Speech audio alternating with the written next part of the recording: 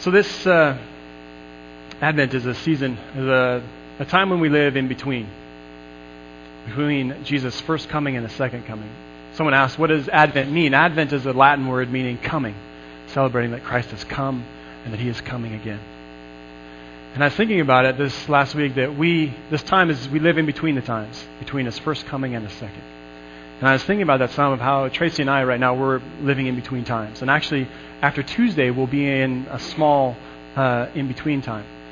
Tuesday is Tracy's last treatment, last chemo treatment. So I'm grateful for that. Yeah. And then we have a short period, and probably until January, of time in between. Celebrating the fact that she's done and spending time with her family, but then also anticipating time when we'll be to the coast, probably to Vancouver for her radiation to begin. So that'll be an in-between time, sort of after chemo, but not yet to the radiation, time in between. And even cancer itself, it's for us, or for me at least, it's been a time in between. From the time that Tracy was diagnosed until the time we wait again to hear the words that she's cured, it's a time in between, looking forward. And the thing is, I know that many of you are in between right now. Some of you are in the middle of difficult things, or in the middle of nothing, waiting for something good to come, but you're in between, muddling through, waiting for better days. I know some of you are waiting for something to happen. There's a bit of excitement, maybe a bit of fear, maybe a bit of hope mixed into that. Maybe about things happening with your health, or the surgeries, or things happening in your family, things happening at school or work. We know what it's like to live in between, that time in between. But there's also this point that as Advent, it's a great time for us to remember that actually all of us are in a grand in-between time. The time between Jesus' first coming and His second coming. Like I said already, it's the season of Advent. When we look back, so it's kind of in the corner, maybe over the time we'll move it closer, but the scene of the Nativity over there, of Christ's birth, that our Lord Jesus, as amazing as it is, as much as we take it for granted, God took on flesh and He came and He lived among us. And He showed us His kingdom. And He showed us what it looked like to follow Him. And then He died, and then He rose again on the cross. Then He ascended to God's right hand, where He is ruling and reigning right now. We talked about that last week. But we also look forward to the day when Christ is coming again. And the Son of Man will come riding on the clouds of heaven. And everything here that is broken will be made right. Everything here that doesn't work will be made new. Not only that, but we look forward and back in the sense of God's kingdom, that God's kingdom is here already. We know that from Scripture. We see glimpses of it in our lives at times, but not here fully yet. There's still more of His kingdom to come. And as time is leading up to Christmas, we even feel that. I see people who talk about Christmas being at the same time the best time of the year and the worst time of the year.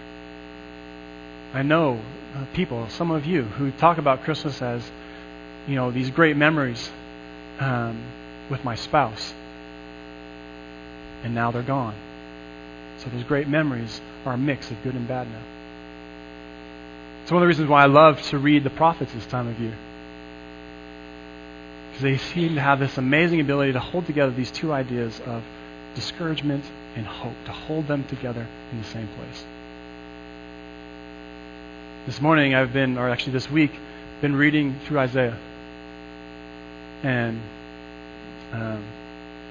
in the first part of Isaiah, chapter 1 and chapter 2, chapter 1 is pretty tough medicine, speaking as a prophet, judgment for Israel, for their unfaithfulness.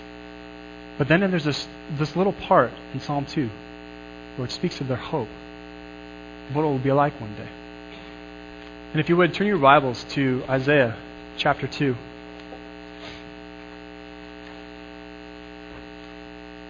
Or if you want to, it's in your bulletin as well, this little white sheet. I just have to say this, I love it how God does this. The title of this sermon is Hope and Living Our Hope. And all this morning I've seen how the Holy Spirit has been orchestrating this chorus of hope. And today is being Hope Sunday, the first Sunday of Advent. If you would, read along with me here in Isaiah 2. This is what Isaiah, son of Amos, saw concerning Judah and Jerusalem. In the last days, the mountain of the Lord's temple will be established as chief among the mountains. It will be raised above the hills, and all nations will stream to it. Many peoples will come and say, "Come, let us go up to the mountain of the Lord, to the house of the God of Jacob. He will teach us his ways, so that we may walk in his paths. The law will go out from Zion, the word of the Lord from Jerusalem. He will judge between the nations, and will settle disputes for many peoples. They will beat their swords into plowshares, and their spears into pruning hooks. Nation will not take up sword against nation, nor will they train for war anymore. Come, O house of Jacob, let us walk in light of the Lord."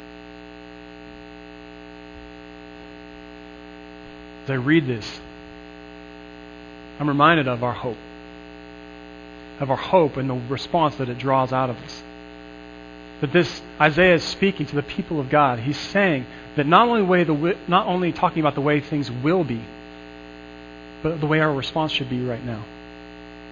Because the way things will be should shape the way we live right now.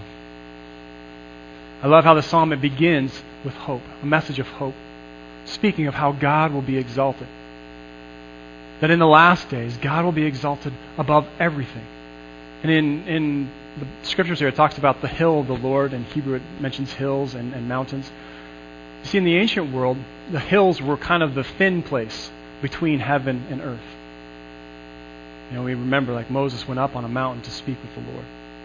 And if you read through Kings and Chronicles, you hear about how the people that the Philistines and those others around them, they would have high places. That's where they would go to worship their gods. See, in the ancient world, a hill, a high place, was a place that brought you closer to God. And here Isaiah is saying that all of these hills will shrink in comparison to the hill of the Lord. That God will be head and shoulders above everything else, above every idol, above every ideology, nation, regime, false god, everything. The Lord God will be exalted above all. And the result of this is that people will stream to the Lord God. In verse 2 it says, "He will be raised above the hills and all nations will stream to him." I love how they translated that, because it literally is. They will flow like a river to the Lord. You see, in the ancient world, you did this to a king. You would come and everyone would gather around to pay homage to a king. So not only is it saying that God will be exalted and people will come because he's the king, because God would be Lord over everyone. But not only that, but there's a sort of reverberation. As everyone's coming in, the ways of the Lord are also going out. The Lord God becomes the epicenter of all humanity, the beating heart of humanity, the center from which everyone takes their cues. So no longer will money or power or greed or regimes, no longer will they be the center of humanity, but the Lord God. The Lord will be the center. And everyone will come. They will come to his house and they will learn. The Lord will teach them his ways. And people will walk in his paths. This is the Hebrew way of saying that when it says to walk, this is the Hebrew way of saying they will live God's way. That they will learn God's way and they will become God's people. And they will walk or live their lives God's way. This means concrete things like compassion and mercy and justice. These won't be ideas that we talk about anymore. They'll be the way we live. Things like faith, hope, and love won't be things that we just read about in Scripture. It will be the way we live our lives. The ways all of us live our lives. And the result of all of this will be peace. Listen to this. He will judge between the nations and will settle disputes for many nations. They will beat their swords into plowshares and their spears into pruning hooks. Nation will not take up sword against nation, nor will they train for war anymore. It doesn't actually say here shalom or God's peace, but this is an image of shalom, the fullness of God's peace. You see, like our idea, or in English, peace usually means the end of war. Maybe it means a ceasefire where people haven't really changed their way they feel about each other. They're just not shooting at each other anymore. That's kind of the limits of our peace. And the idea of shalom is the idea not only of peace, the ceasefire, but the presence of prosperity, the presence of fullness and goodness. Everything is full and complete. This is the idea of God's peace. This is shalom. It says in this place, God will be the one who's judging the nations. Like a judge in a courtroom. He'll be the one giving decisions. He'll be the one making sure that justice happens. He'll be the one arbitrating between different sides that are in disagreement. And they will beat their swords into plowshares. They will beat their spears into pruning hooks. In my notes, I remember them if they're pictures, and so I drew a little picture of an AK-47. To say this, that in our maybe modern language, they will melt down their AK-47s and make garden tools out of them. They will convert their battleships into vacation cruise liners. This is the image of peace. And it's funny, I'm thinking of this because this morning as I was reading over my sermon notes, Corbin came in. He has got an eye for weapons. I think part of it's my fault, but he over all of these pictures and stuff I have, or writing in notes and stuff, he goes, "Dad, what's this?" And I said, "What does it look like?" And he said, "It looks like an AK-47, Dad." And yeah, but then I got to share with him about God's peace. Because he saw the swords and the spear too. He said, "What are these, Dad?" I said, "Listen to this, Corbin. But one day when the Lord is exalted above everyone else, that in the last days, God will bring His peace. And they will take their swords and they'll hammer them down into garden tools." He didn't know what a plowshare was. They'll take spears and they'll make pruning hooks that they use in an orchard or a vineyard. They'll melt down AK-47s and make garden tools out of them. This is an image of God's peace for us. I told him no longer will they even need to train for war. Peace will be so prevalent that not only will people stop fighting, but they won't even have to train anymore.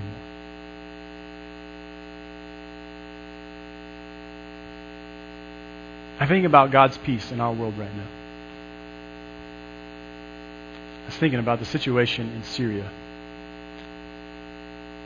I watched this little 5-minute video trying to explain just even briefly, and maybe too simplistically, what's happening there. You know, things that have happened over the years. I'm talking about 4 years ago how 2 groups started fighting, rebels and the regime that was in place. And then over time, because of input from other groups supporting different sides, that group grew from 2 to 4, so now you have 4 different groups fighting there. And then more and more aid coming from different countries in the Middle East, and then the U.S. and other Western countries and Russia, and I think the whole place is just a mess now. Just an absolute tangled mess. To the point now that you have, like this last week, Turkey shot down a Russian bomber. I mean, the two, like, ostensibly, on the outside, they're supposed to be have the same goals, right? And yet they're shooting each other down. It's a mess. We need God's peace. So it's no surprise that, especially during Advent, we pray, "Come, Lord Jesus, come." And bring your peace. That you would be judge. That you would be the one arbitrating between sides. Because we, for the life of us, despite all of our reason and knowledge and technology, we can't figure it out.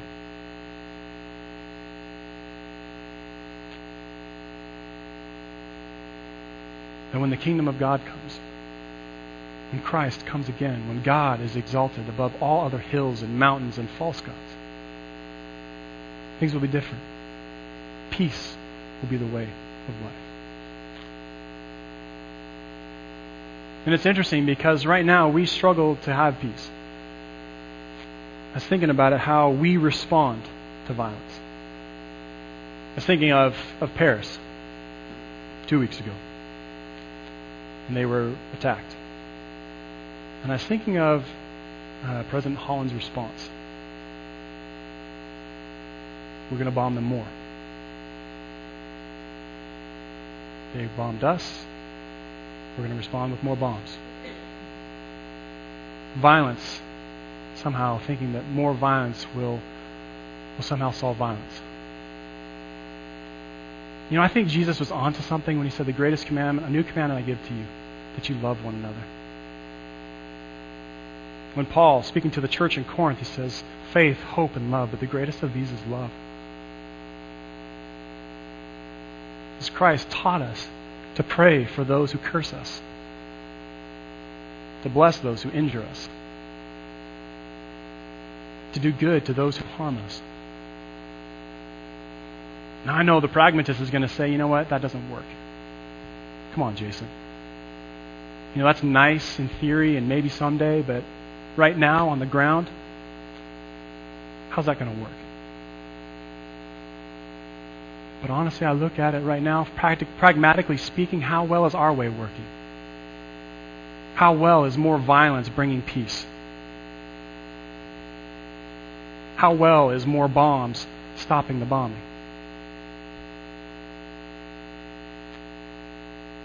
We need God's peace.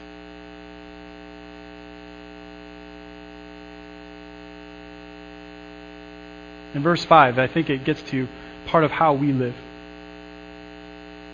Because I believe that as the church, we are God's agent right now for His kingdom.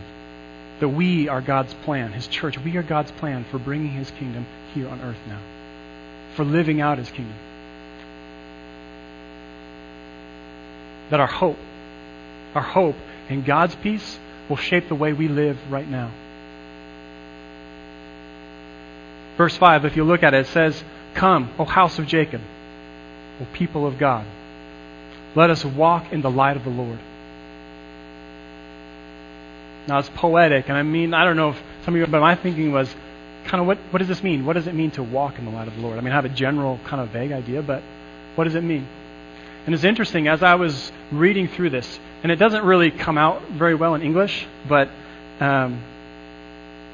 if you look in verse 3, it says, He will teach us His ways so that we may walk in His paths.